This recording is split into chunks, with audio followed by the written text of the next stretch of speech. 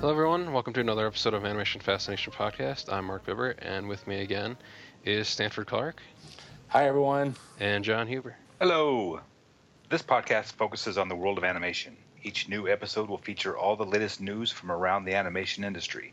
Whether it's traditionally hand-drawn, computer-generated, or stop-motion, if it's animated, it's up for discussion. All right, guys, this is an AF News Edition episode, so we're going to be talking about the latest news in the animation industry, and then a little bit later on in the episode, we're also going to be talking about the Star Trek animated series as part of our sci-fi animated month this month. So we'll be back in a few seconds with our new trailers for the week.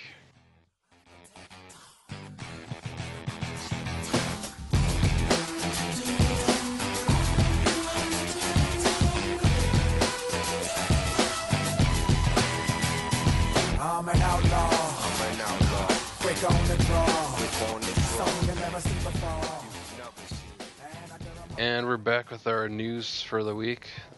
Just one last thing I wanted to bring up is that I just guested on the Masterpiece Cinema podcast earlier today recently, and that should be out the same day as this episode's coming out, which, if you're listening to this the day that it comes out, it should be July 9th right now. But yeah, so I talked about Aladdin with Josh Spiegel and his co-host over there. The last time I was on there, I talked about the Santa Claus 2 a couple of years ago. So yeah, that's a pretty good podcast to check out as well too if you haven't listened to it before. They talk about all Disney related things. So and now they talk about like anything that Disney owns pretty much. So they'll talk about Marvel, Lucasfilm, even like like Buena Vista and like some older films they kind of owned for a while, like Miramax and Dimension at certain points. So it's a pretty cool podcast. If you like us, you'll like that podcast as well. So definitely check them out. But the first bit of news, talking about Disney still, is a show I've been telling Stanford to watch for some time. The first two seasons are on Netflix. Still, season 3 will probably be on there in August because the Blu-ray for season 3 is coming out August 19th. It's going to be in that huge dump of Disney Blu-rays that come out on August 12th and August 19th. Yeah, amazing. So that'll be a pretty fun 2 weeks for Disney fans. Yeah. But yeah, so if you are a fan of Frozen, I think I said Fran of Frozen, a fan of Frozen, the live action cast has been selected for the show Once Upon a Time. If you guys watch it, the end of season 3, spoiler alert, Elsa appeared. So if you are pretty excited about this, I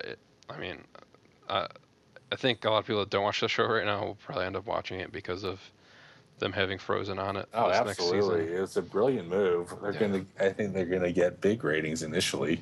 And what's still interesting is that the storyline for for Elsa, Anna, and Kristoff, the 3 characters that they've cast so far, is apparently going to be after the events of the film, or at least in context to that, because some of the stuff is going to be different.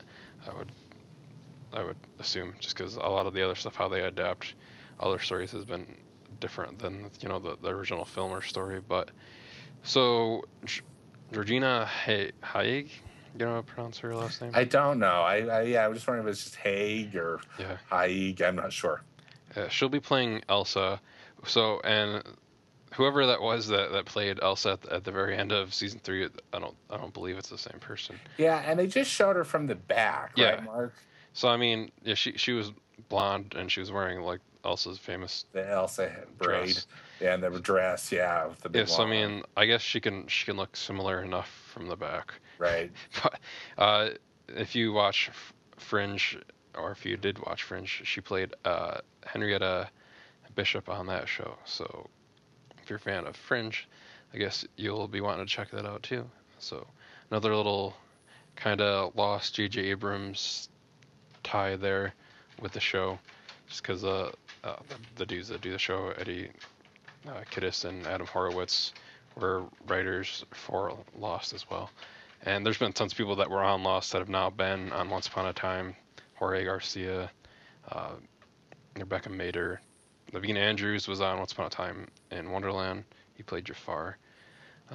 And then there's been a ton of people that have shown up on this, but I'm looking forward to this. And then Anna will be played by newcomer Elizabeth Lale, which is interesting because I know there's constant talk about like Kirsten Bell saying that she was open to playing the character on the show. I don't know if it just didn't work out time wise. What do you think? Yeah. Who knows? Yeah. The actress that they picked, just at least from the publicity picture, she looks like she's physically a good match. Yeah, I've never seen her anything like they said. She's a newcomer, so. Yeah, so it looks like they could just put a little streak in her hair or whatever they're gonna do. And, I mean, she just looks like a cute young woman in her early 20s, Yeah. So, of course, it would have been fun to have Kristen Bell. She's a good actress, and of course, she's got the name. But and then this guy who's playing Kristoff, his name's Scott Michael Foster. I guess he was in Greek. Yeah, which is a show on ABC Family, so they're kind of like you said, the joke you made, keeping it in the family. Keep it in the family. Because Once Upon a Time is on ABC. Yep. Which is owned by Disney. But yeah, so you need to start watching this show so you can. I know, so I can enjoy it as well as participate in any conversations about it. Yeah. I have no excuse. And if they do what they did with season 3, they kind of cut season 3 up into so that like the first half was one story and they kind of resolved that, and then they came back after the hiatus and did like another story for the second half of the season. So I'm wondering if that's what they'll do again for season 4 and kind of like this first half of the season do like a Frozen kind of centric story, and then when they come back for the second half, right, they'll have something else going on there. And I wonder if like any of these characters will actually join on full time or not. But I guess we'll have to wait and see. Speaking of this really quick, have you seen the ad for that show Gallivant? Yes, I have. Alan Menken's doing the songs for that. Doing it. Mm-hmm. I'm looking forward to that. That's going to be playing in between during the hiatus of Once Upon a Time. So, and then it's really fun. If people have watched Psych, you'll be happy to see that Timothy Amundsen, aka Lassie from Psych, is on the show, and he looks like he's going to be playing a funny character in there too. So I'm excited for that. But yeah, the next one I haven't got to watch the duet short yet. Have you? I have watched it, right, and so I'll let you talk about that. So, we reported, and it was widely reported that Glenn Keane left Walt Disney Animation Studios, and he went to work.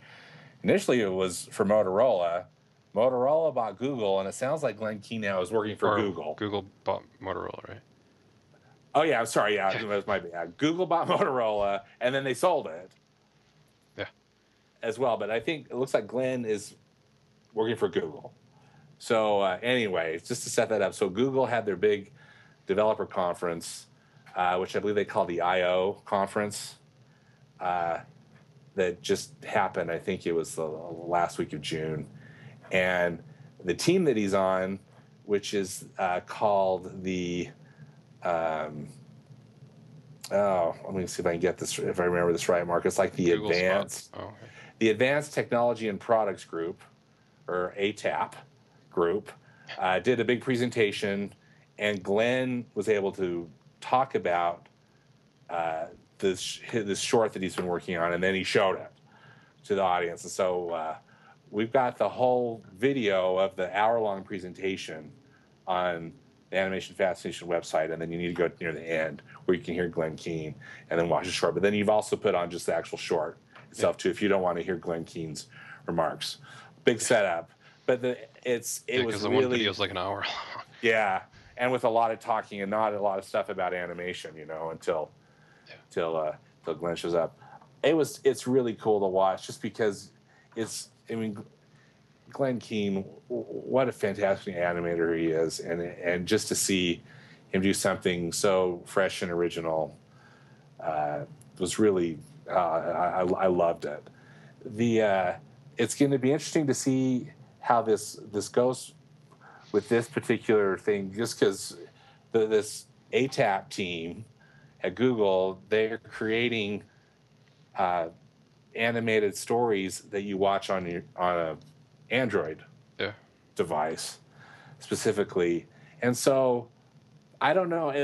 It'll be cool to see it on an Android because I just wonder how you interact with it. You Right. know, I think Glenn talks about that, but that's going to be something that's very interesting. There's 2 other of these Google Spotlight stories, they're called, that are already available on Android. Yeah, Windy Um, Day. Yeah, and Buggy Night. Yeah, and they're both from former Pixar animators. Pixar animators. And Jan Pinkava wasn't Jan Pinkava? Didn't he worked on Ratatouille originally? he was the initial director Yeah. of Ratatouille that got replaced by Brad Bird. Yeah. And then Mark Oftedel. Yeah. And so those were both done in with CG animation. So Glenn's is the first to be done hand drawn. I'm actually watching right now. It's beautiful. It's beautiful. All the colors and yeah, it just transitions are really fluid too. It's cool. the transitions are wonderful. And according to the reports I read, Mark, he did it all. You know, Glenn directed and animated it all. Yeah, they developed like an animation production area there basically just for him. Just for him. So I loved it, and I hope everybody listening can take some time to go watch it. And again, it's just what a delight to see him creating stuff because he's just so good. Definitely. One of the best, that's for sure. It makes me want more hand drawn. Oh, I know. Seriously. Although, like, we're getting that stuff from like Cartoon Saloon, like with they did The Secret of Kells, and they're working on their new film right now. Yeah. And they always have like a unique kind of point of view with like their animation. They do. Style. So, looking forward to stuff from them. So hopefully more people will get stuff out like that. I read an article that Kyle Ostrom did, the dude that we follow him on Twitter. I think he writes for our friends, the Rotoscopers, but he wrote like a good article of about with DreamWorks. I'll bring that up in a few minutes when we get to that one. Actually, I was just thinking about that, but when we get to that story, I'll bring this up. What I was about to say again. But yeah, the next thing from Disney, Enchanted sequel is moving forward 7 years after the first film. Speaking of hand-drawn animation. The opening of that film's hand-drawn animation was done really well too. I really enjoyed that, and Enchanted was a great movie as well. I liked all the music in that. Oh, was that did Alan Menken the music for that movie? Yeah, Alan Menken wrote the music for that, and it was also, the film was directed by Kevin Lima, who he directed Disney's animated version of Tarzan. That came out in 1999. Yeah. And so that's why that one was so good. But from what you wrote on the site, I'm not as excited so far for the second one, other than a second movie's being made. So it's going to be directed by Anne Fletcher. She's directed a lot of romantic comedies and comedies. So 27 Dresses, The Proposal, that film with Sandra Bullock and Ryan Reynolds, and then most recently she directed The Guilt Trip with Seth Rogen and Barbra Streisand. I never saw The Guilt Trip. Did you see that, Mark? Yeah, it was okay. And then writing the script are J. David Stem and David N. Weiss. They're the writing team. They've collaborated on a lot of stuff. They wrote Shrek 2, which I think I think that's a very popular title, particularly for animation fans. And then some live action and some hybrid stuff. So Are We There Yet? Daddy Day Camp.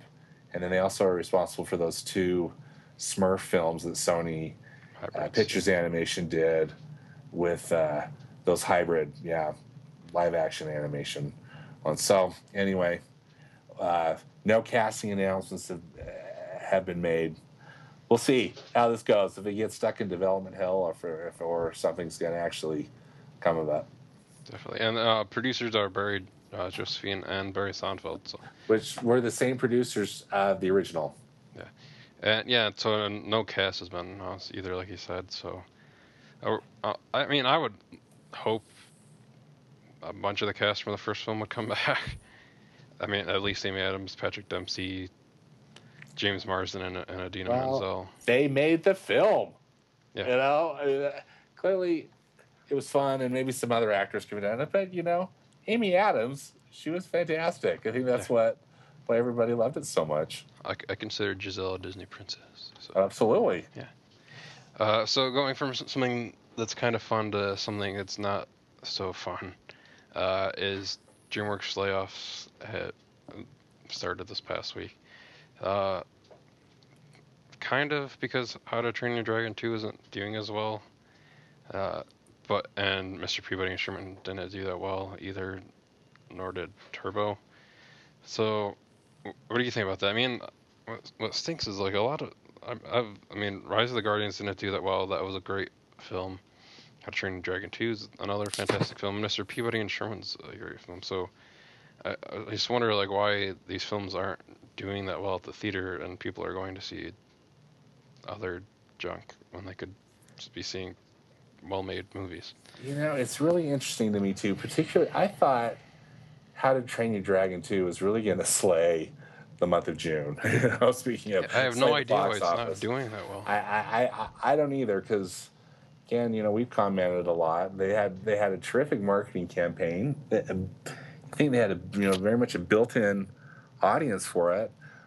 So I don't know. One of the things I had read, and it was an interesting idea, but I don't know if it's what's really true or really what's happening.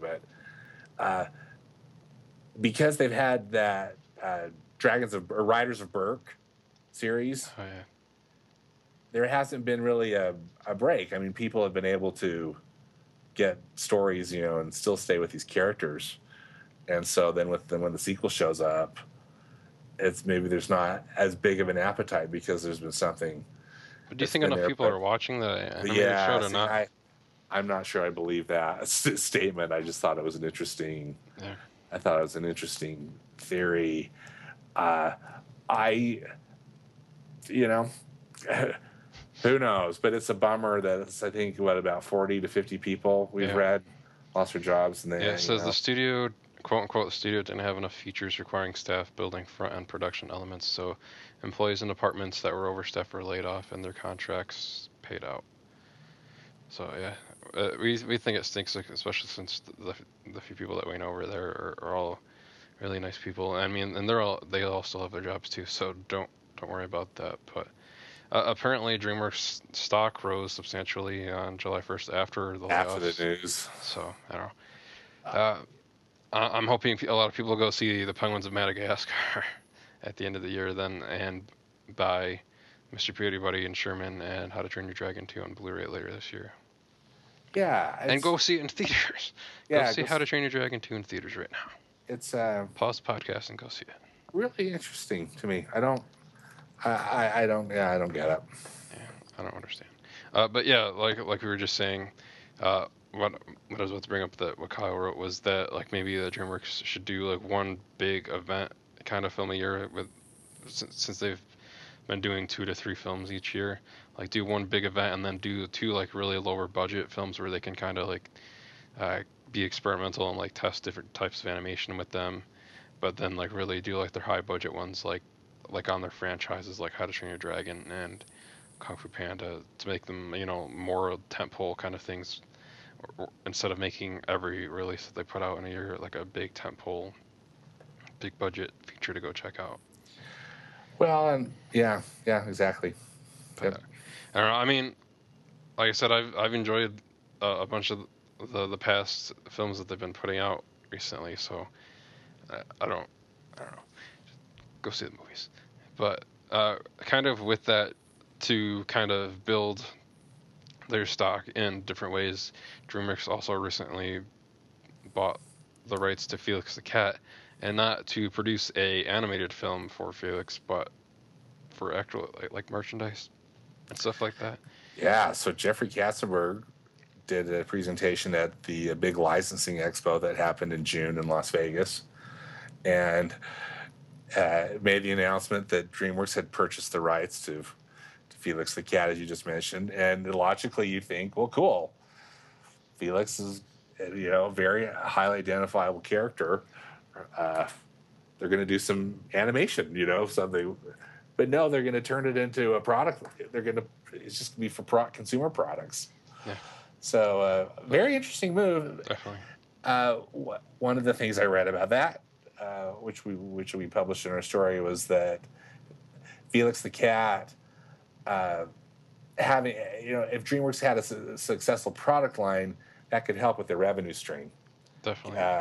And So did you know that interesting they idea. owned He-Man too? Well, I heard that because Classic Media owned all that Filmation Yeah. stuff, and He-Man was part of that film, right? If I'm not mistaken. So I guess to kind of go with what we're going to talk about later in the episode, they could even do, I don't know, maybe that's where it gets weird. Those like Star Trek, the animated series stuff, is so many different owners, like for Star Trek itself. So probably not that stuff, but like all the other Filmation stuff. But yeah, I think we talked about this a little bit with Jessie when she was on the episode last time, with talking about like different stuff like DreamWorks could do with the Classic Media stuff. It's interesting. I mean, they've George of the Jungle and all that Jay Ward stuff. So yeah. Well, and I'm glad. I still feel ripped off that we didn't get to see the Rocky and Bullwinkle short on the big screen, but I'm glad that they're putting that on the 3D Blu-ray. On the Blu-ray, yeah. Only on the 3D Blu-ray. That's right. It's only on the 3D Blu-ray. They're going to put that Rocky and Bullwinkle short. So make sure if you do want to see it that you pick up the 3D Blu-ray. Yes. Otherwise, you'll be sadly without. You'll be disappointed. Yeah, you won't get to see it again. But that 3D set is pretty packed with stuff. It's gonna have a bunch of like original Mr. Peabody and Sherman shorts on there, and some other stuff from Rocky and Bullwinkle show. So that is gonna be a good Blu-ray to check out. And that comes out in October, which is a really long time after its March release too. Yeah. So from there, we're gonna talk about that Lino Di Silvio. Lino Di Silvo has moved from Disney to Paramount Animation, joining John Cars over there, amongst other people like Teddy Newton's there now too. Teddy Newton's there, yeah. So it's interesting all these people moving from Disney over to Paramount right now. He's had a little conversation from like when we posted this, somebody else like retweeted it or something, and he started a conversation with us, and so that was cool. But so, what do you think about the stuff he's going to be doing there? That he's not with his new title at Paramount Animation. Yeah, so his new title is creative director of Paramount Animation, and I think it's really interesting. He's got a lot of experience. He was at Disney Animation for 16 years. His last job at Disney, he was the head of animation for Frozen. Yeah. So heavily involved with the all things. Good thing to go out on. Seriously, and it'll be interesting because we don't know a lot about the slate. So some of the stuff, I think that when he showed up at Paramount, clearly he's inheriting stuff that's already been going. Yeah. Paramount has got their latest SpongeBob SquarePants movie that's coming out. Did you see the poster for that? Yeah, I did. It's it looks interesting. It's like a CG version of SpongeBob. Yeah.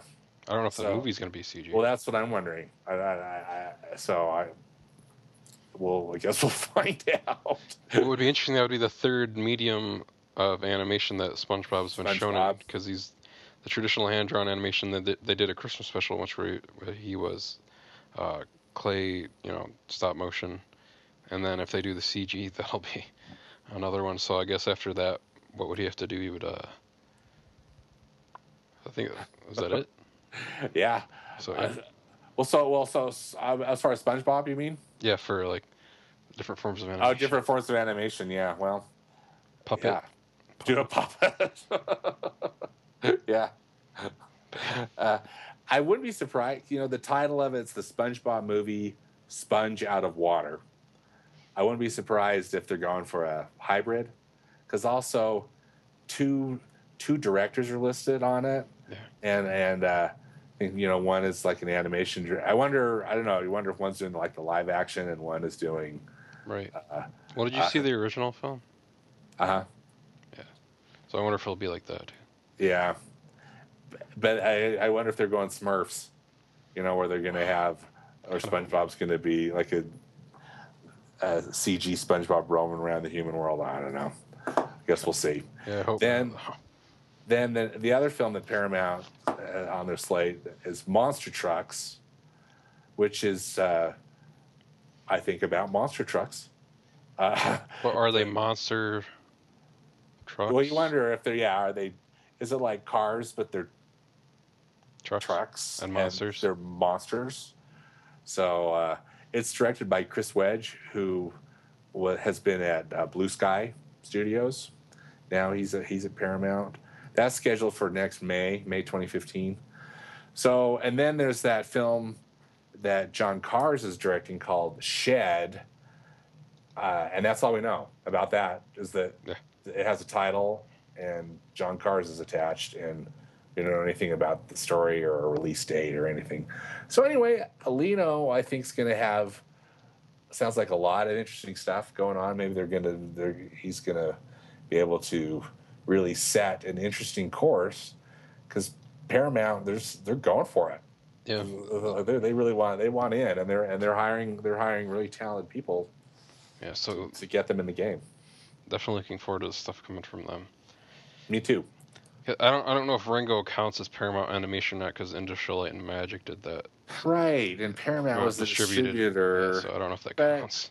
Yeah, but it's still, maybe they're gonna.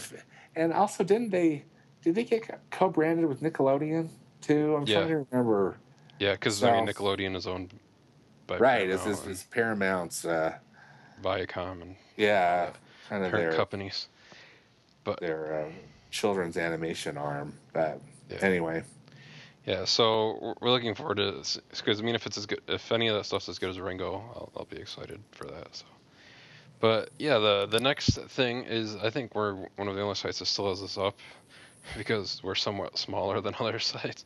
So Disney doesn't email us to ask us to take it down. To remove it. But yeah, we have the leaked Big Hero 6 character posters up. That J posters, the same from Argentina. Yeah, right. Argentina getting the early Disney posters like they did last year for Frozen. Frozen, which we were told at the time that these aren't the final character models, but yeah, they were. So we're pretty like 98% sure this is exactly what the characters will look like in finished animation for the final film. So, and yeah, like Gogo Tamago, Fredzilla, Hero, Baymax, Wasabi, and Honey Lemon all look pretty awesome. I really like the designs of them all. They look really cool. I do too. Honey Lemon's bag and Gogo Tamago's discs on her feet and hands. Fredzilla's suit. So since everyone knows that is a suit on Fred, he's inside of a suit. We've been reading that before. It's different from the comic where, like, he was actually turned in. He actually transforms, into something, but he can control the suit and like breathe fire and stuff. So that's really cool. And Baymax just looks really cool. Yeah, agreed. I want a Baymax toy. Yes. And you posted something about that recently on the site. So at that same, this was different. So there was a Disney Consumer Products did a holiday preview of some of their toys that they're introducing for the holiday season, and I don't know, I love StitchKingdom.com site, because I'm a big Disney fan. And is that run by is that a dude or a girl that runs it's a guy, if I'm not mistaken. So it's a dude, and he I think he's based out of New York City. Yeah, I think so too. But because he always takes a lot of pictures of at the Times Square Disney store and posts them. You've seen those. So anyway, he got invited to that holiday preview, which I think was at a hotel or something in New York City, and that he filmed the Baymax toy, like a Baymax action figure that's got a little hero on the back of it. You put a picture on the site. And it looks cool. I'm Yeah. with you. And there's Baymax's fist, so that it can punch stuff off of it too. So it's That pretty foam cool. fist looks really fun. Yeah, we're excited, and still predicting that we'll see the next trailer in front of Guardians of the Galaxy. Yeah, I'm hoping so. And then also, if you look at the San Diego Comic-Con Yeah, they're gonna have map, a huge booth. they've got a booth there that's just labeled Big Hero 6, and so I wonder. And they've got posters that are around San Diego too. I think around the convention center that Yeah, usually the banners they have hanging. yeah, the light banners. They're that poster of Baymax, that teaser poster. You know, kind of the full body or 3/4 body of Baymax. You know, with his head tilted. Nice. So I bet you we'll get a preview with Guardians of the Galaxy, and hopefully there's going to be a lot of stuff that they're going to introduce at San Diego Comic-Con. I wonder if they're going to talk about some of the voice cast. And I wonder if they'll be the same booth that you saw at D23, or if they're like building a new one. oh yeah, that's a good point. I wonder too. So I guess we'll see what they have too. We'll see what they do. Yeah. Maybe they'll not be silhouettes anymore, but the actual. Right. And that D20, I mean, they could easily repurpose that booth. Famous last words, but because it had just that one Big Hero 6 side on it, and then there was a lot of stuff for Frozen on one Frozen, side. Wasn't like Get a Horse or something. and Get a Horse stuff on the other. Yeah. Yeah. So we're excited for that. Hoping some people that we know will grab some Big Hero 6 for stuff for us. That's right. Take a lot of pictures too that we can we can post check out. And whatnot. Yeah. Staying with the Disney brand, the Pixar, Ratatouille ride just opened up at Disneyland Paris. It looks really cool. It's like on a trackless kind of ride, and it looks like it moves through like different parts of the film. The only Disney parks I've been to are the ones that are in the United States. So, I mean, this looks like a really cool kind of idea for it. What do you think? And then they have like this restaurant next to it as well. Like it's like a mini kind of Ratatouille area, and it looks like Remy's restaurant from the end of the film, where like the seats are like bottle caps and stuff, and like the umbrellas at the tables are like like the Hawaiian umbrella things you put in a tropical drink. So it's really cool, like how they designed the restaurant to make you feel like you're at the scale of a mouse or a rat. You know, it looks fantastic from the pictures and the videos that I've checked out. So this Ratatouille area is in the second theme park there at the Disneyland Paris Resort, which they refer to as the Walt Disney Studios Paris Park, and it's just right next door to the Disneyland Paris Park, which is Disneyland with Main Street and the castle and stuff. Yeah. The Studios Park though is a bit more of a hodgepodge, and it really needed just a really. I mean, this is a great addition to that park, and it looks like it's fantastic. That trackless technology that you were talking about, Mark, looks like it really lends itself well to this ride. They use a lot of. It's a combination from what it appears just in the ride videos. Clearly I haven't been on it, but the viewers or the riders wear 3D glasses, and there's a lot of screens within the attraction as well as practical sets.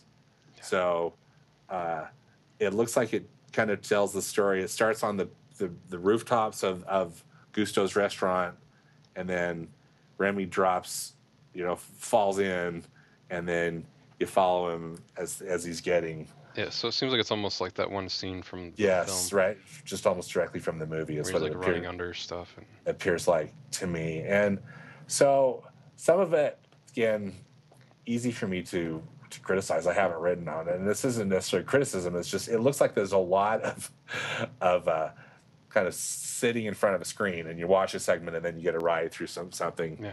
It probably feels very different when you're actually there, and the screen is big, and maybe it's moving more than it might be. Is it like evident. a 4D experience too, like where they're blowing air and like I wonder about that too. heat I and need stuff like that? I need to read some more reviews about it, but I think that people mostly have been raving about it, and it really looks fun. And again, just a lot of the great details that uh, Walt Disney Imagineering puts into these themed environments. I think that that exterior, looks more like a Parisian street, and the fountain has all sorts of little Remy's on it. I think there's like champagne bottles and different things, just and it looks to me. I saw a picture of it just this weekend. Someone had posted online where there's an archway that you can walk under to get into the area, and there's like a kind of a sculpt or a relief of Gusteau. And anyway, it just looks like you're walking into the movie, and how fun. Yeah, it looks like they have this cool fountain that's like all champagne bottles. Like, yeah, that fountain looks really cool. Yeah. So I guess we'll all have to book our trip to Disneyland Paris.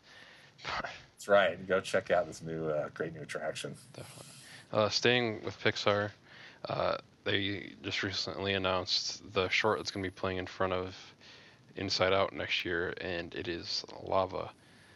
It's going to be directed by James Ford Murphy and produced by Andrea Warren, and it's inspired by the isolated beauty of tropical islands and the explosive allure of ocean volcanoes. Lava is a musical love story that takes place over millions of years. So, yeah, I mean, I can only imagine how awesome that's going to look. I know. With the magma moving, and I'm sure it'll be inevitable, like comparison to Paperman and the Blue Umbrella. Sure. Because it says it's about two volcanoes that are in love with each other. Yeah. But yeah, there's tons of like euphemisms that could be happening with like the lava erupting and stuff. So let's not go there. But but yeah, from the people that saw it, they seem to really enjoy it, and so I'm excited to check it out next year too. Yeah, so always excited for a Pixar short. Oh, I know. Me too. And going from there, the next bit of news from Disney is the Phineas and Ferb Star Wars special has a premiere date now. It's going to be on July 26th, which is a Saturday at 9 p.m. on the Disney Channel. Or if you have the Disney XD, Watch Disney XD app on your phone or Apple TV. I'm not sure what else it's available on. It's going to be on there. I know it's going to be on there earlier.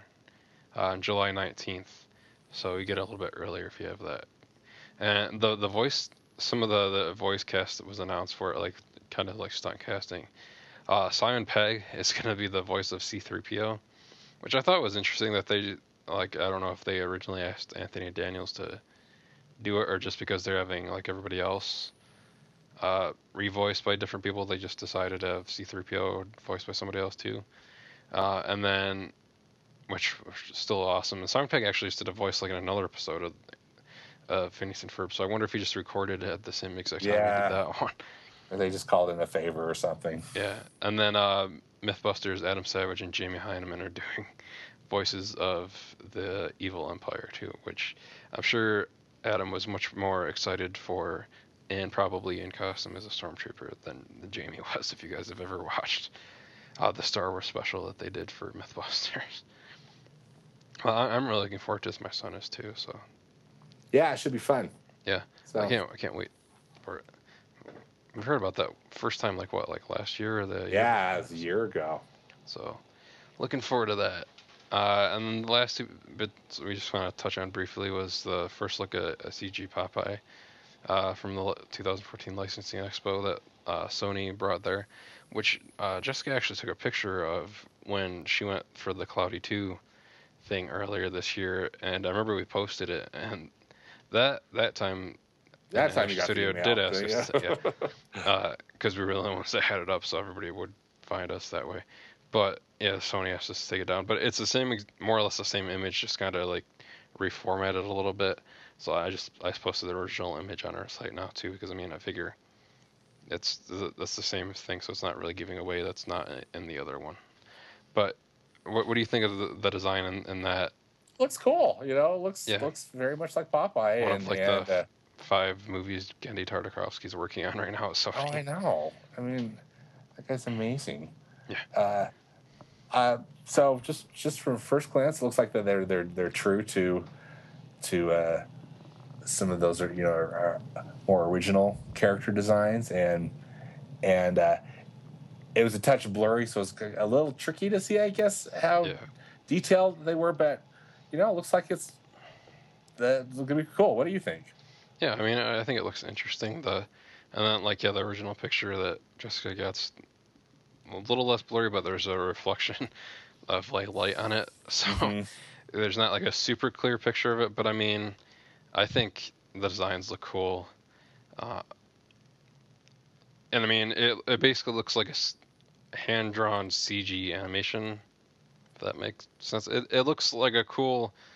If that's what the film is going to look like, and it's not just like concept art, which I mean it is concept art, but if that's what the film ends up looking like, I think it'll be cool. Just like the same way that the Peanuts film looks like, it's going to be a interesting way to CG animate the film.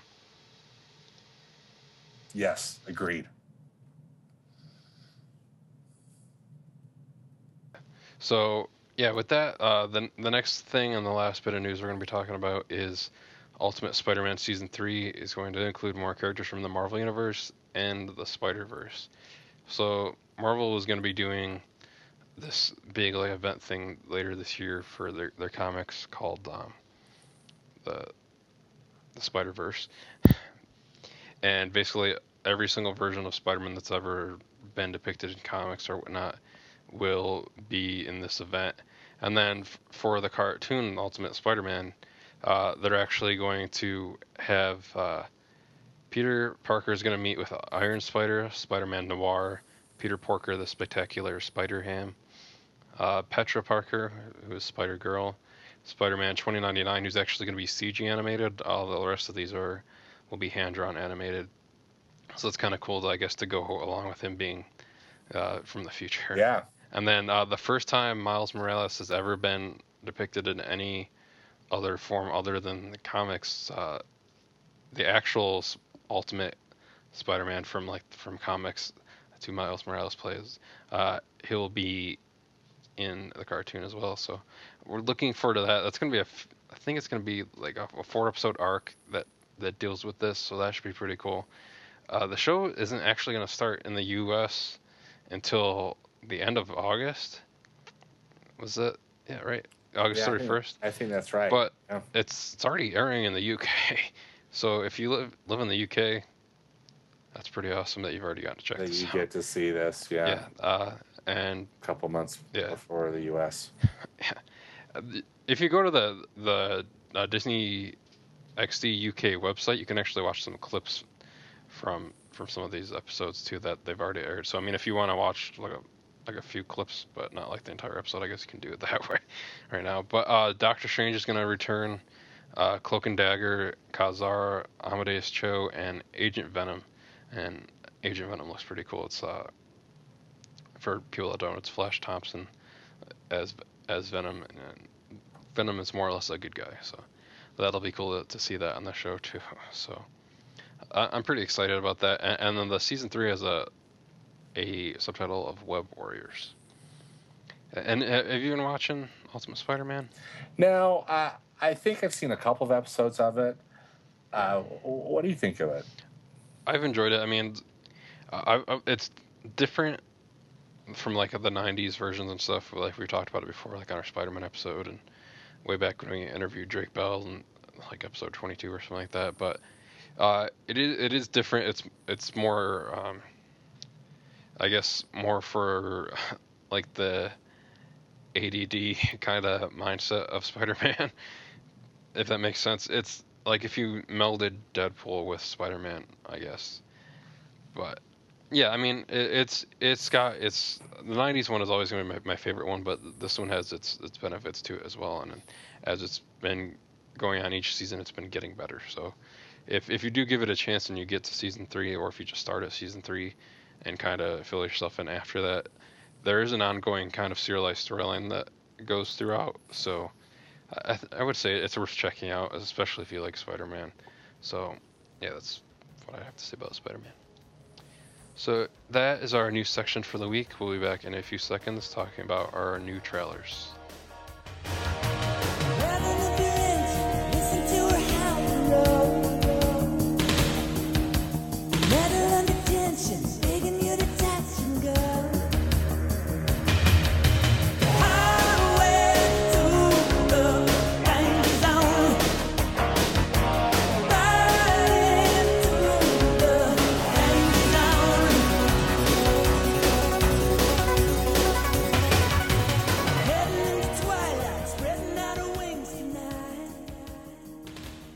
Alright, and we're back with our new trailers for the week. The first one we're going to be talking about is the Box Trolls International trailer that was released recently. And it gives a little bit more of the storyline for the film. And I'm still really looking forward to this. I just really like the stuff that Leica puts out. I think that it just has like a certain feel to it, and you can always tell it's a Leica movie, just like you can I always know. Instantly, tell it's a Pixar movie or a DreamWorks movie. But yeah, I like the character design for this, and this one gives, like I said, like a much better idea of like what the storyline will be for this.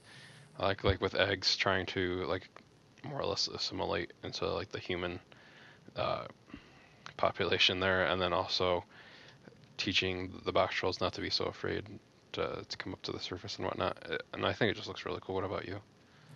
You know, as we've talked about before, this movie looks so great, and just these additional scenes and different things that we get to see in these new trailers, they just continue to impress. So I'm excited. Bring it on. And then the next one is a trailer for DreamWorks Home, which this played in front of How to Train Your Dragon 2. And this looks pretty. It has me more excited than the Almost Home short did. And it shows the human character that's going to be interacting with. I don't remember his name's. What the hell's his name? I forgot what his. Do you remember what his? I can't remember what his name is either. It's O. Oh yeah, because they make a joke about that in the trailer with. He's like, it's a nickname that's been given to me by all of my friends. Oh, right. Yeah. Okay. Yeah, like when he comes in and they're like, oh. So, yeah. But he'll be voiced by Jim Parsons, Jennifer Lopez is the voice, Steve Martin, and Rihanna, who is doing the voice of Tip, the main character. The main character. Yeah. And this looks interesting. I can't, like when the aliens get to Earth. I'm not sure if it's current day Earth or it's futuristic. And there's like this stuff going on with like all like the landmarks are on like these floating like circular like things in the air. She's got a hover car. So it's interesting. I'll read the synopsis really quick. When Earth is taken over by the overly confident Boov, an alien race in search of a new place to call home, all humans are promptly relocated. Well, all Boov get busy reorganizing the planet, but when one resourceful girl, Tip, manages to avoid capture, she finds herself the accidental accomplice of a banished Boov named O. The two fugitives realize there's a lot more at stake than intergalactic relations as they embark on the road trip of a lifetime. So this looks like it could be interesting, and I'm sure like when we get another trailer for it, and that the only reason we got this one so early because it comes out in March of next year is because originally, like this is a much full-length trailer than what we're going to talk about next for the Penguins, which they got switched around, so that's why the Penguins trailer is shorter. Her movie that comes out earlier than what's coming out later. But are you excited to see this from seeing this trailer for it? Sort of. I think for me the jury's still out. I was really underwhelmed by that Almost Home short.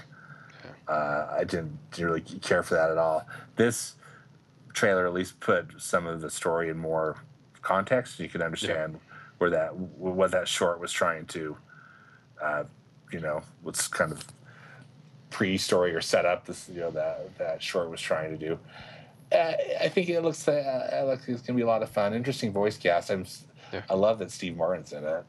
Yeah, he's playing one of the President Boov. And apparently Barack Obama does the voice somewhere too. Probably of probably of himself. because he was there at DreamWorks. Yeah. Yeah, so I would assume it's for himself. Speaking earlier on, yeah, I wouldn't be that's fun. So anyway, hopefully it's going to be good. DreamWorks needs a hit, as we've discussed. So hopefully it's going to be a good flick. Yeah, and the next one is also DreamWorks film, like we just said, comes out in November 23rd, so a few weeks after Big Hero 6. And Penguins of Madagascar it's a spin-off of the Madagascar films and also a feature-length film of the spin-off animated TV series Penguins of Madagascar, if that makes sense to everybody. And I know I guess there's some controversy about some like the voice cast for this for the Penguins, because some of the TV voice cast for them, like John DiMaggio, aren't doing the voices for the film. It's the voices of the Penguins from the Madagascar films. Because I know some of them are the same, some of them aren't. So I'm not sure if all the details to that. We'll look into that more. But what did you think about the teaser for this? I thought it was pretty funny, and it goes in the same vein as like the Penguins have been shown it's before. funny. I mean, I like the Penguins. They're fun characters. I like that Benedict Cumberbatch. Yeah, it plays a character called Classified.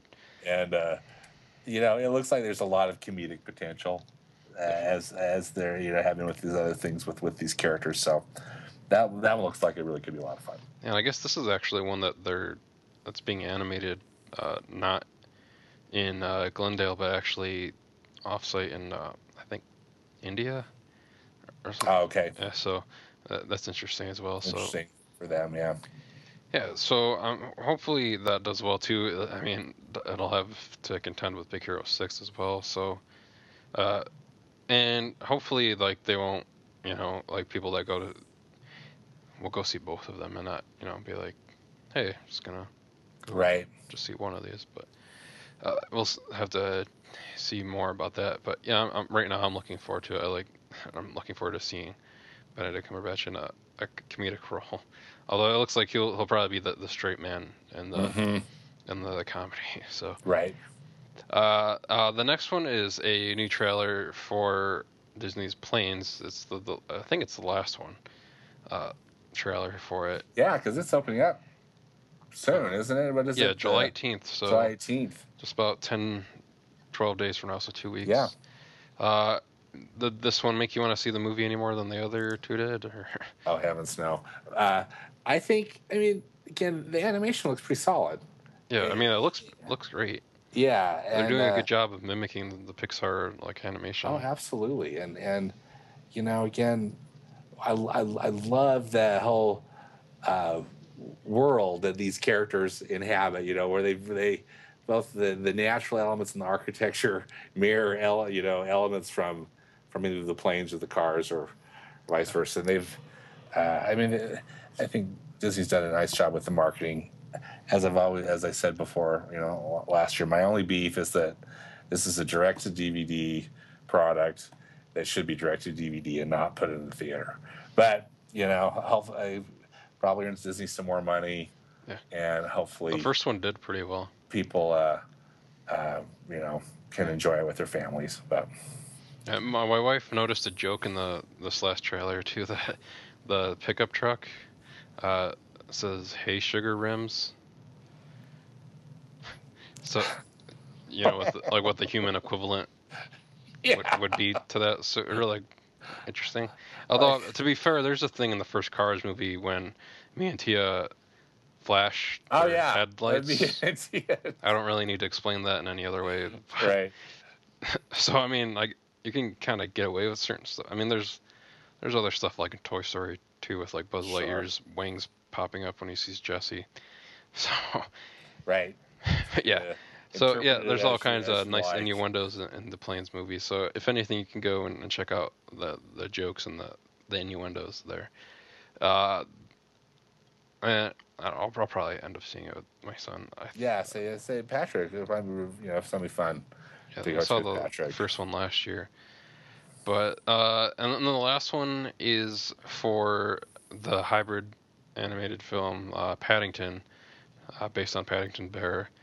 And what did you think about the trailer to this? I mean, I guess now also we should say that Colin Firth is no longer doing. Yeah, the he's voice no of Paddington. longer. He's no longer going to be. He doesn't really even because- do it in the No, trailer. you Like don't there's hear him like, in the trailer. I mean, unless you want to count like the sounds he makes that aren't Right. really speaking, but And if those were even him. yeah. To begin with, but yeah, so Colin Firth is no longer attached. I don't know if they've announced a replacement for him. Paddington Bear, I think is a cute character. I guess this has potential. I also just think they're kind of riding the wave of let's throw a CG character in a live action. Yeah, they play up the comedy in this teaser trailer, like with him in the bathroom and stuff. But it's being produced by David Heyman, who produced all of the Harry Potter movies. So I'm sure there'll be some kind of fantastical elements to it too. Peter Capaldi's in it, the new Doctor. Yeah, the new Doctor. I want to say Jim Broadbent is in it too. I think he is too. So David Heyman working with Harry Potter alum as well.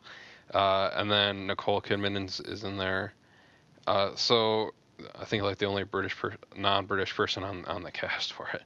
So I mean, I guess we'll have to see another theatrical trailer and see who they replace Colin Firth with. Who do you think would be a good replacement for Paddington? Benedict Cumberbatch for everything. No, I think Martin Freeman would be. He could do a really nice job. Yeah, absolutely. Because it's kind of has to be like a voice that doesn't like sound like super like sure of itself and whatnot, and like not to say like that Martin Freeman's like that, but like he plays a good job with Bilbo like in the film, so I think he could do a good job as Tim on the original UK Office, so I think he could do Paddington pretty well. Yeah. So I guess we'll have to wait and see who they get for that. But who they choose. But the horror memes that came from the first Paddington trailer were pretty funny too, like putting him in like the Evil Dead coming out from under the cellar. So yeah, if you guys haven't seen those, Google search like Paddington horror meme and you'll find those. Yeah, it's funny. Yeah, those are our new trailers for the week, and then we'll be back in a few seconds with our recommendations. So we'll see you guys then.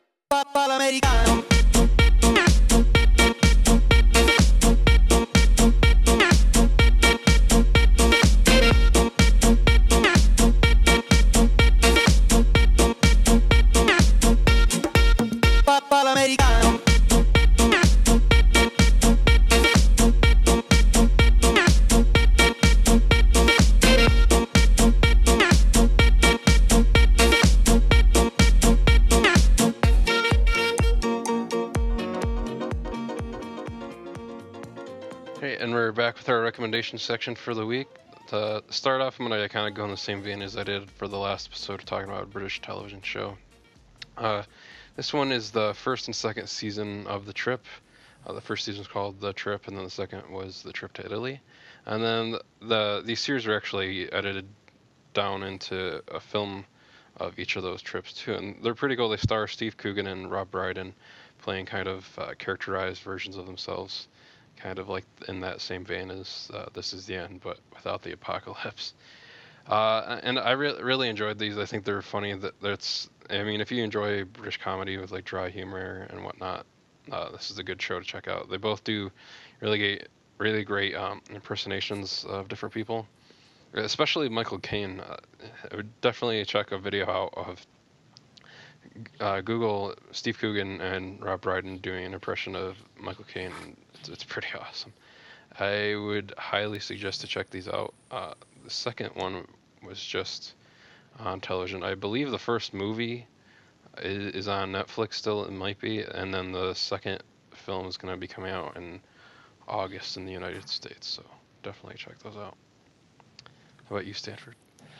My recommendation this week is a short called Box, B-O-X. It's a really interesting piece of performance art. It's the winner of the Best in Show award at the recent Computer Animation Festival that's held in conjunction with the SIGGRAPH conference, and it's really an amazing piece. It uses two robots that have a rectangle screen that's about, I don't know, the screens look like they're maybe 6 feet tall, 3 inches wide kind of deal. And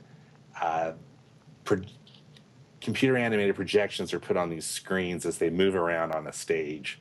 And they also interact with humans. It's really, you kind of need to see it to believe it. We're going to, I've written up a story for the site about it, and it was very impressive. It really was almost like watching a magic act, just to see this wonderful animation and how these screens get moved around and everything. I'm really not doing it justice describing it, but it's totally worth it. So take the 5 minutes to see it.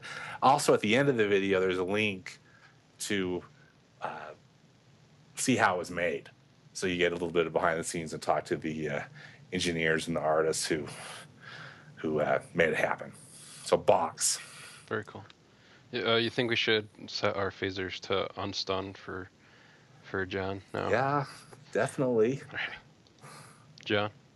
No, I get to talk now? Yep. Finally. I've got a couple of recommendations. First off is the HD remaster of Final Fantasy X and X-2 for the PS3 and PS Vita. I want to talk about the PS Vita one version because that's the one I'm playing actively. Really good HD transference. It's Final Fantasy X is one of the most beloved of all the Final Fantasy games. One of the last that the original creator worked on before he left Square. And it's amazing how much those who played the game back in 2001 and who lived this incredible story, it's amazing how it still resonates. And it's not as dated as I expected it to feel. The character models are great. And it's like visiting old friends again, especially after playing 60 or 70 hours with these characters. They become friends. You get to know them inside and out, their strengths and their weaknesses, what makes them cry, what makes them hurt. And it's just nice to see that again.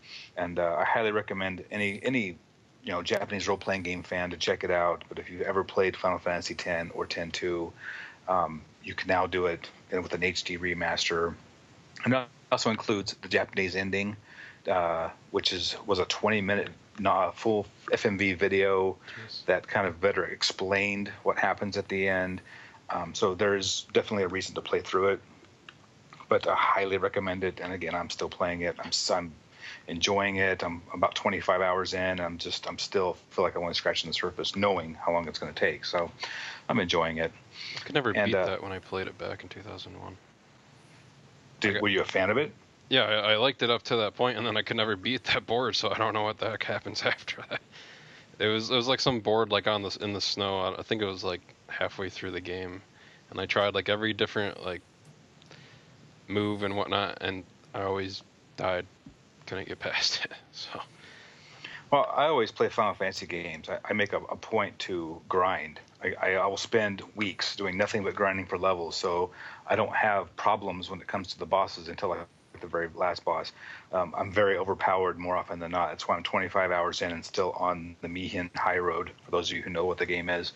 That's 10 hours of literally just grinding. So, I mean, if you get a chance, Mark, pick it up for the PS3. It actually just dropped in price recently. It's down to either $19.99 or $24.99, depending on where you pick it up. And you get that and X-2, and it's well worth the revisit.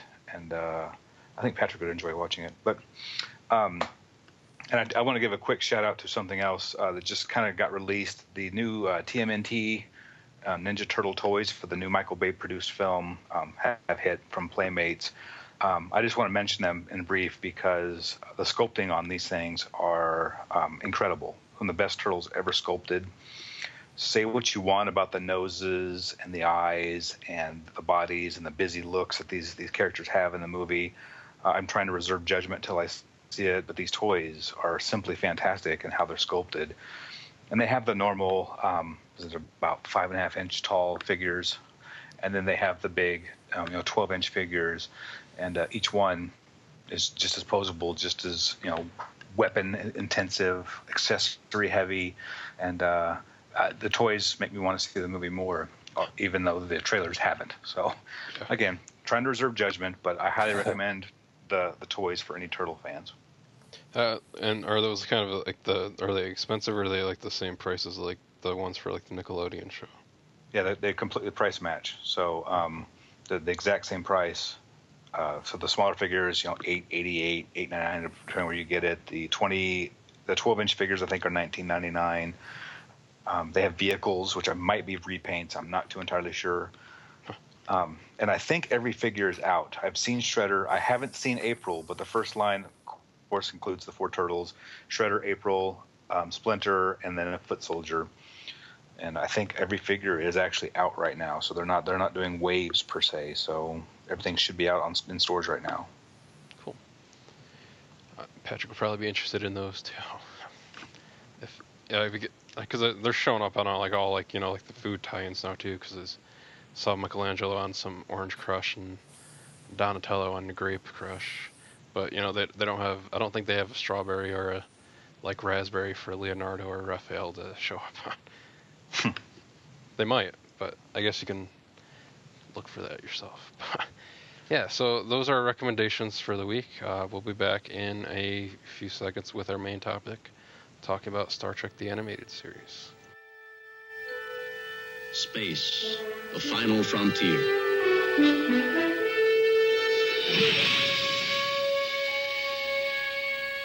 These are the voyages of the starship Enterprise.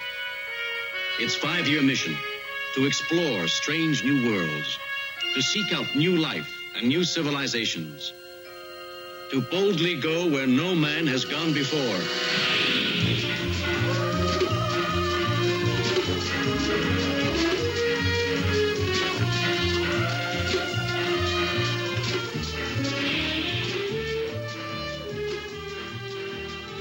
And we're back with the main topic for this episode, talking about Star Trek the Animated Series. To start off, we're going to let everybody know that we are not Trekkies, so we may not know everything there is to know about Star Trek. Just wanted to put that out there first. But yeah, so I guess starting with you, John, and then going to Stanford, kind of talk about your introduction to Star Trek and then what eventually led you to the animated series. I may have actually started with the animated series because it came the year I was born was 73, so it basically was produced in 73 and 74, so it was probably more prevalent to me than the canceled TV series, which hadn't hit syndication just yet. So I grew up with the animated series. I grew up with the comic books, for the old DC comics, before I started getting into the original series episodes. So that's from my memory, which obviously fades as I get older. It feels like my first indoctrination to the Star Trek universe was via this series. So I will always hold it close to my heart. I can go on and on, but I'll let Stanford talk about what his beginnings with it. Go ahead, Stanford. Yeah, so I'm a child of the 70s, and so I one of my best friends growing up, he was a big Star Trek fan. I think he and his older brothers were really into it. But it was Star Trek, the original live-action TV show. And so I think that was my first,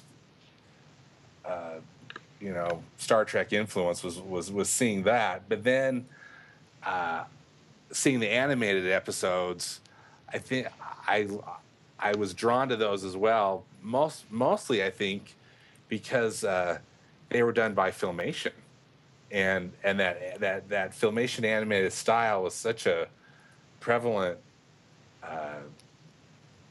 art form, of my childhood, that I just was very drawn to it. So now looking back, I think it'll be fun to talk about with you guys about the Filmation style.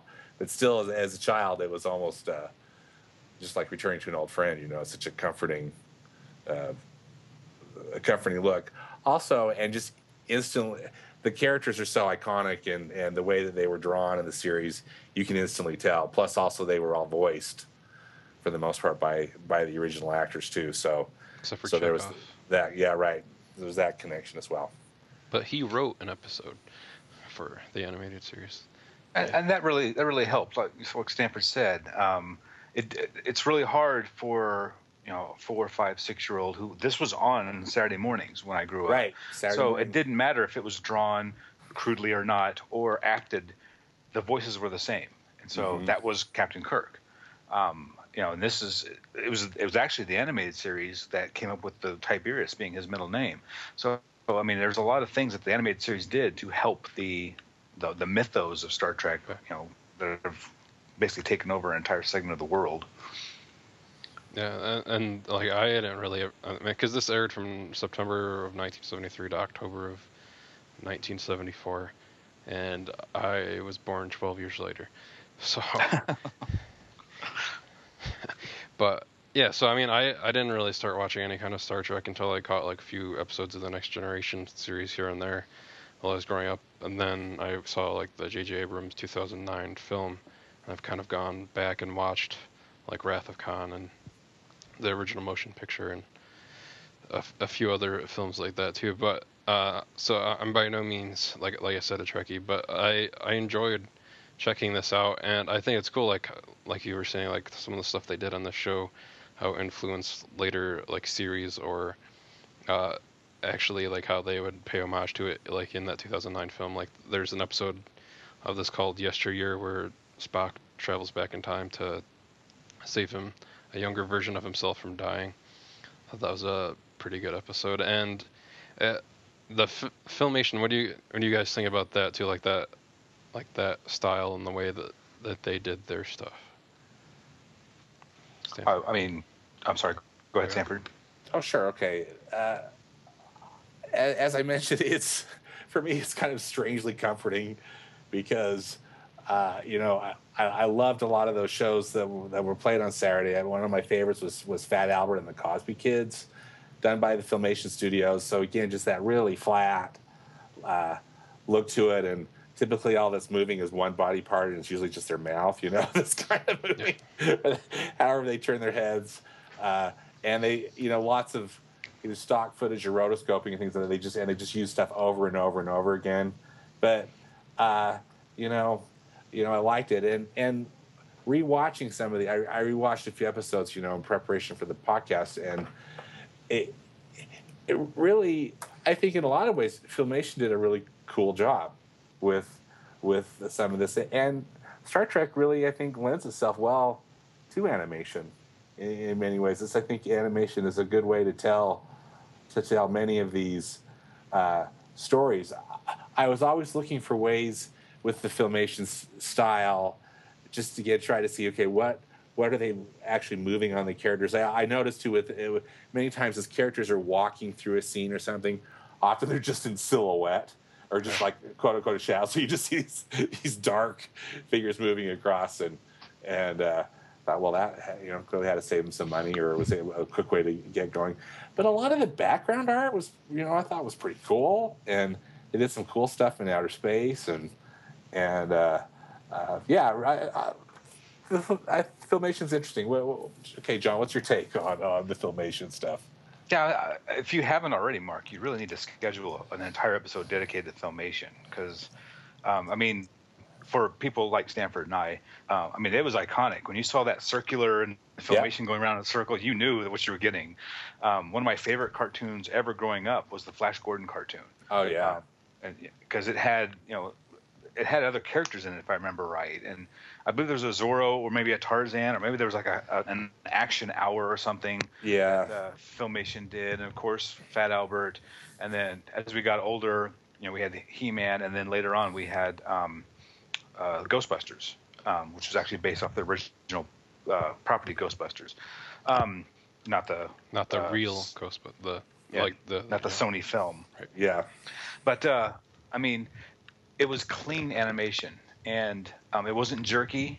It was they didn't have the budget to make anything jerky, so people stood there and just their mouths moved, like you said. And when they moved, it was all from the waist down or waist up, because you wouldn't see their legs moving. I mean, it was almost like the original Adult Swim cartoons, where they just didn't have any money whatsoever, and they made it work. And there are times when frames would pop in and out, and characters would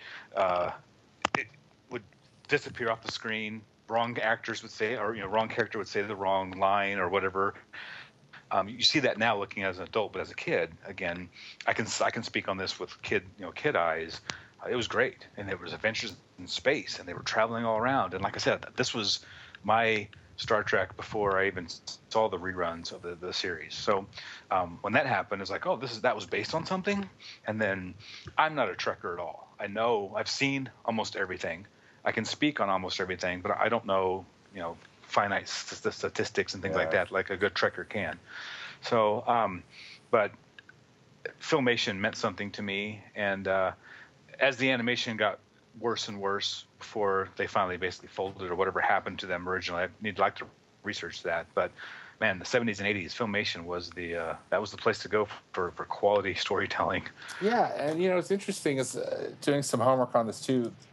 Filmation did all of their animation there in Reseda, California. In their offices, they did not ship it out overseas like many people were doing at the time, or started doing at the time. And I think it was a bit more expensive proposition, but it was important for them. And again, in its own strange way, you can really see some craftsmanship in it.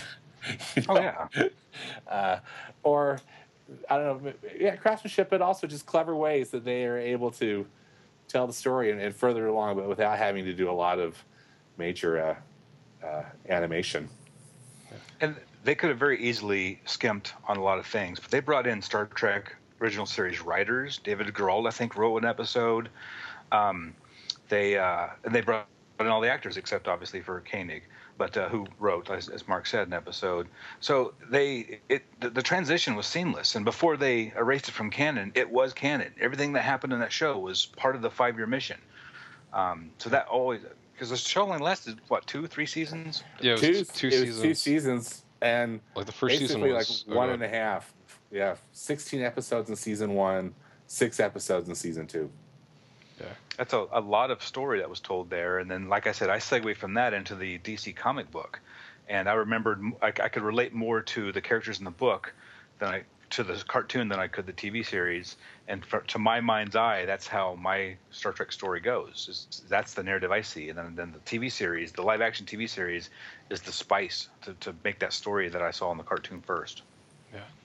I thought it was funny. It was like some of the stuff they introduced in this to make the animation easier, and then they would end up like not using it later on for like the live action stuff because it would have cost more to do it. But like the life support belt, because it was easier than drawing the character again with like a spacesuit on and whatnot, and then just putting like the belt on and the glowy, and then that glow around them.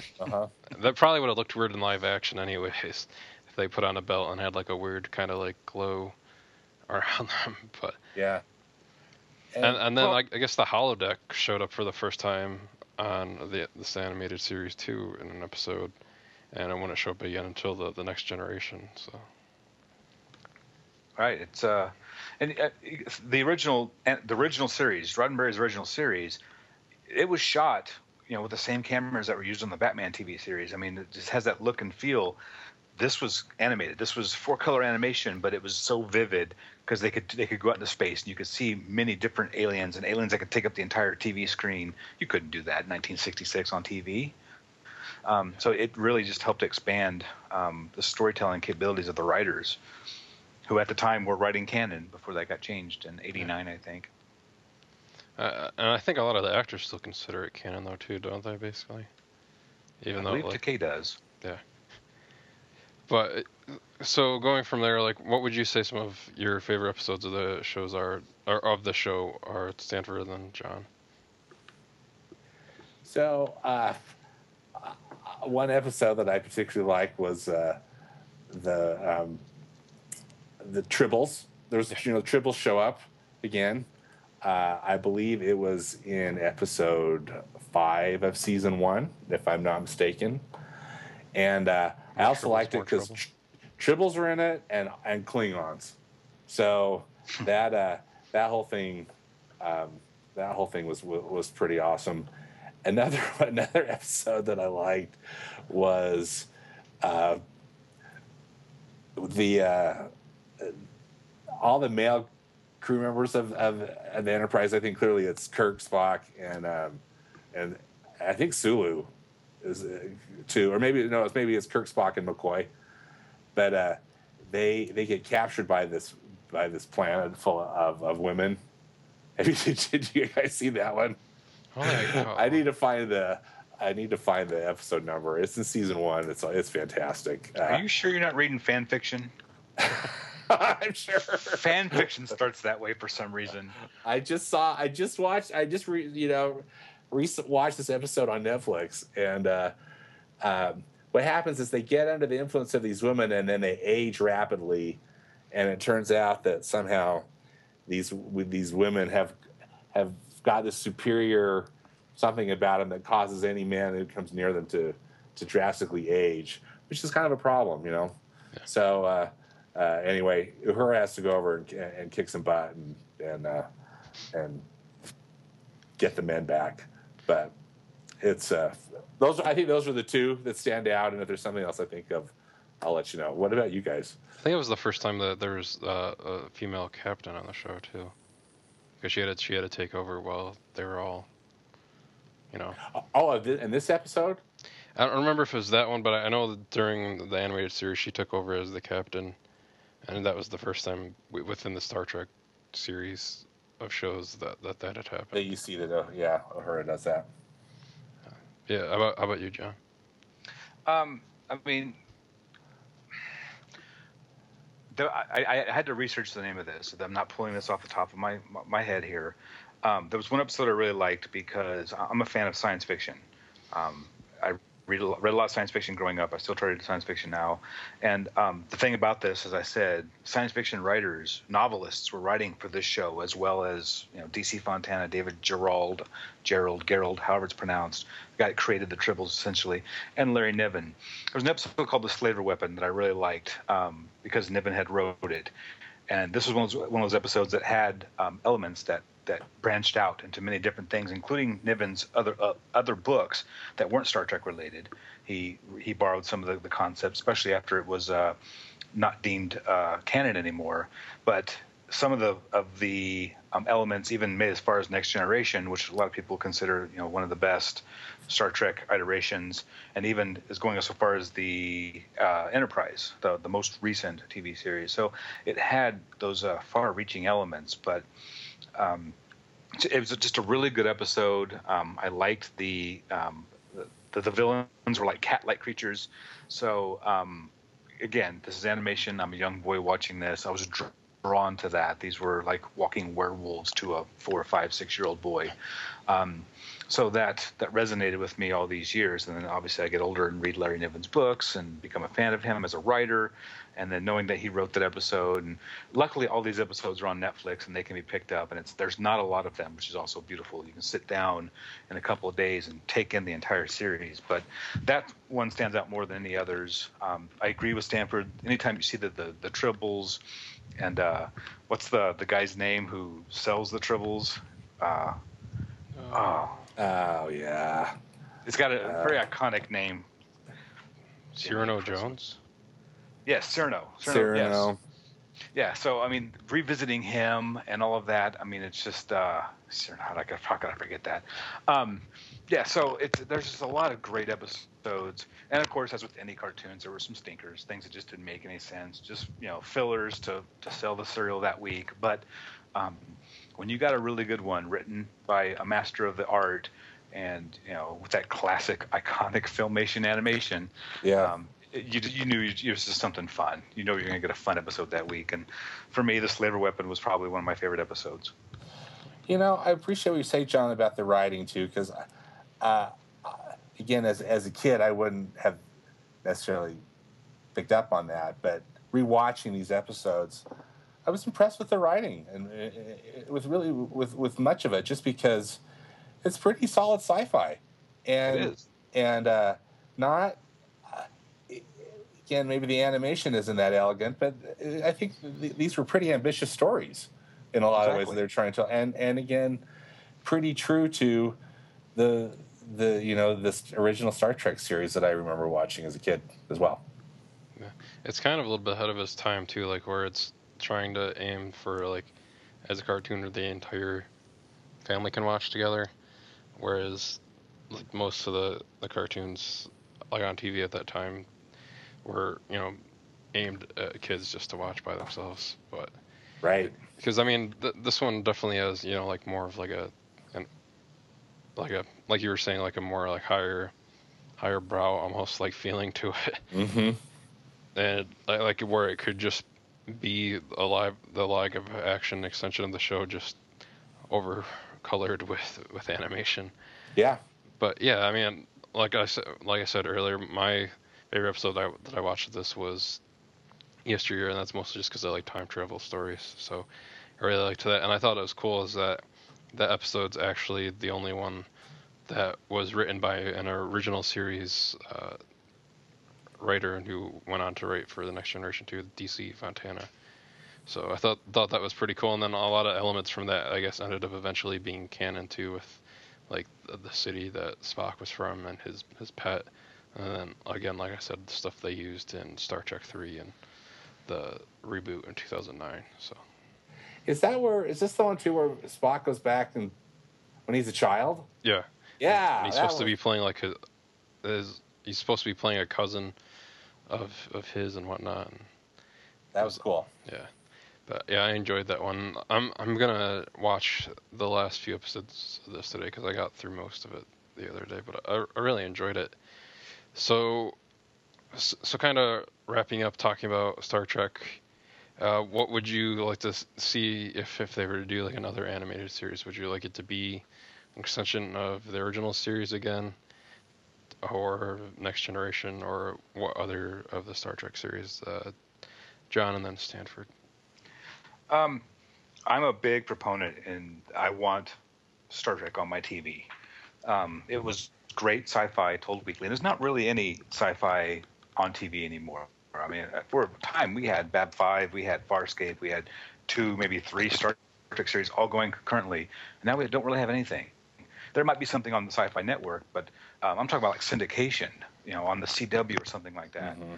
Not saying to take anything away from Arrow. So, but something like an animated show, I don't think they should, because they would probably go for CGI and it would be expensive. They'd be blocky, even with the advances that CGI animation has gone into. I'd rather see another series, another live action series, and that question gets more tricky because I would love to see some early Starfleet stuff. I'd like to get it away from the characters that we know and start with completely new characters. I actually really loved the Enterprise TV series. Oh, Scott Bakula. Yeah. I thought Loved Enterprise it. was cool. And yes, people may send you hate mail, Mark, but I love the theme song of that thing. Even it was so not Star Trek, but it was Star Trek through and through. And that's what I want to see, is something new that we can all grasp onto and talk about. I remember in '87 when they introduced the older bald captain that wasn't James Tiberius Kirk. Some guy with a French funny name no one can pronounce. By a trained English actor, it would never work. And I mean, now Patrick Stewart is everyone's iconic actor for everything now. So I want to see a revamp, a next generation. Whether they shoot ahead in the future or go back in the past, and actually I'd rather be after the Next Generation, so future stuff. But that's what I want to see, animated or otherwise. I would rather see live action if I had to choose between the two. That's me. Go ahead, Stanford. Well, I'm with you, John. If they're going to do a new Star Trek series, which I hope they are, I would much rather see a live action series. Again, it's fun to revisit this animation series from my childhood, but again, I'm with you, John. I just don't see. Of course, they take it with they use computer animation, and I just don't see what they do. Again, if they carry on with existing characters or try something new, I'm just not sure it would work. And this also, again, it seemed like it was an interesting experiment. Not overly successful for them because since there are only 22 episodes total, and it's the only animated Star Trek thing that's been done. So I'd much rather see something live action, and I hope Paramount and the Star Trek team are cooking something up for us. Me too. Have either of you guys seen the Captain's documentary that William Shatner did? He did like a film, and then there was like a TV series as well. which I think was basically just the film like broken up into each captain and had longer interviews for those episodes. But have you seen that? No. No. I would say to check that out. It was like I'm not like even since I haven't like really thrown myself into Star Trek. It was interesting to still watch it, even not knowing too much about it. But I thought it was cool to hear how being a captain for each actor that's portrayed one on the series, how it's affected their life and like the different things that came with it and what they took from the Star Trek mythos and legend as it is. But yeah, I think like you guys are saying, I'm gonna be the one that goes the other way. I think it would be cool, like maybe if they did do an animated series, but kind of like in the same vein as like the Clone Wars. Like if it was like high end animation like that. I mean, there's different stuff they could go with there. Like maybe not even have it be about like the Star Trek Academy. It could be like maybe focus like on one alien race and like do something about that like each week or something like that. I don't know. There's just like Star Wars has like a huge galaxy to choose stuff from, like sort of the Star Trek. So I mean, there's plenty of different time periods and places and all stuff around the space where they could think of something to do, and they have time travel they can work with again. So there's really no limit to what they could do with an animated or a live action series. So I think it would be great to see either one of them. But yeah, so we're gonna let you guys all live long and prosper, and we would like you guys to know that you guys can follow us on Twitter at Animated Podcast. You can follow me on Twitter at Mark Vibert, MarcVibbert. How about you, Stanford? Yeah, I'm at Stanford Clark. Okay, John? And I'm at Woolbinkle, WULLBINKLE on Twitter. And then you guys feel free to email us at animationfascinationpodcast@gmail.com. You can visit our site where you can find all the news we talked about today on the episode and see it in its written form from Stanford and Jessica and Eric and everybody else that writes for us there. You can also help us reach 800 likes on Facebook just by going to Facebook and liking us there. We're getting pretty close now.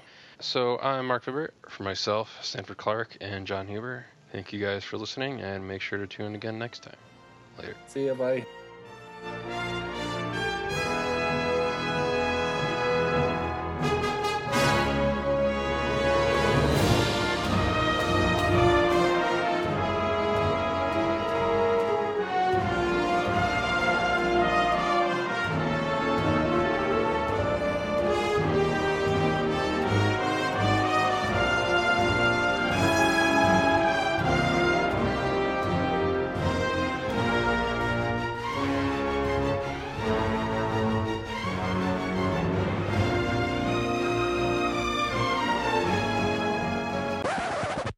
More play than Captain Kirk. He found out I went berserk like a jealous jerk, but no puny Vulcan death grip can paralyze me. I said, beam me up, Scotty, and then I got free. Princess Leia said that my flows are tight, so I said, I suppose she can spend the night. A long time ago in a galaxy far away, MC Lars got the space age play. T-1000 can't stop me. I'm on fire tonight. Magneto can't stop me. I'm on fire tonight. Even Zod can't stop me. I'm on fire tonight. It's tight, don't even try to bite the side of style. Mr. Spock can't stop me. I'm on fire tonight. The Wrath of Khan can't stop me. I'm on fire tonight. The Borg can't stop me. I'm on fire tonight. Because I've got space game and it feels alright. Yo, DJ Hal, bring that beat back. I'm sorry, Lars. I'm afraid I can't do that. So what can you do? I can play this awesome guitar solo.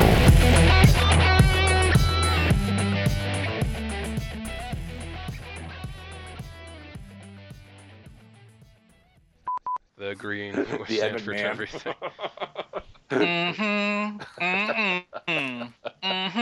Exactly. So I'll do the entire time. I'll be Waldorf and Statler over here. You see that? Did anyone Go take ever number watch 2. Duckman? Yes. Yes. There's an episode, I think that was making fun of Star Trek when he's like Captain's Log. And he goes, log. Get out. Space. The final frontier. These are the voyages of the Starship Enterprise. Its 5-year mission to explore strange new worlds, to seek out new life. New civilizations, to boldly go where no man has gone before.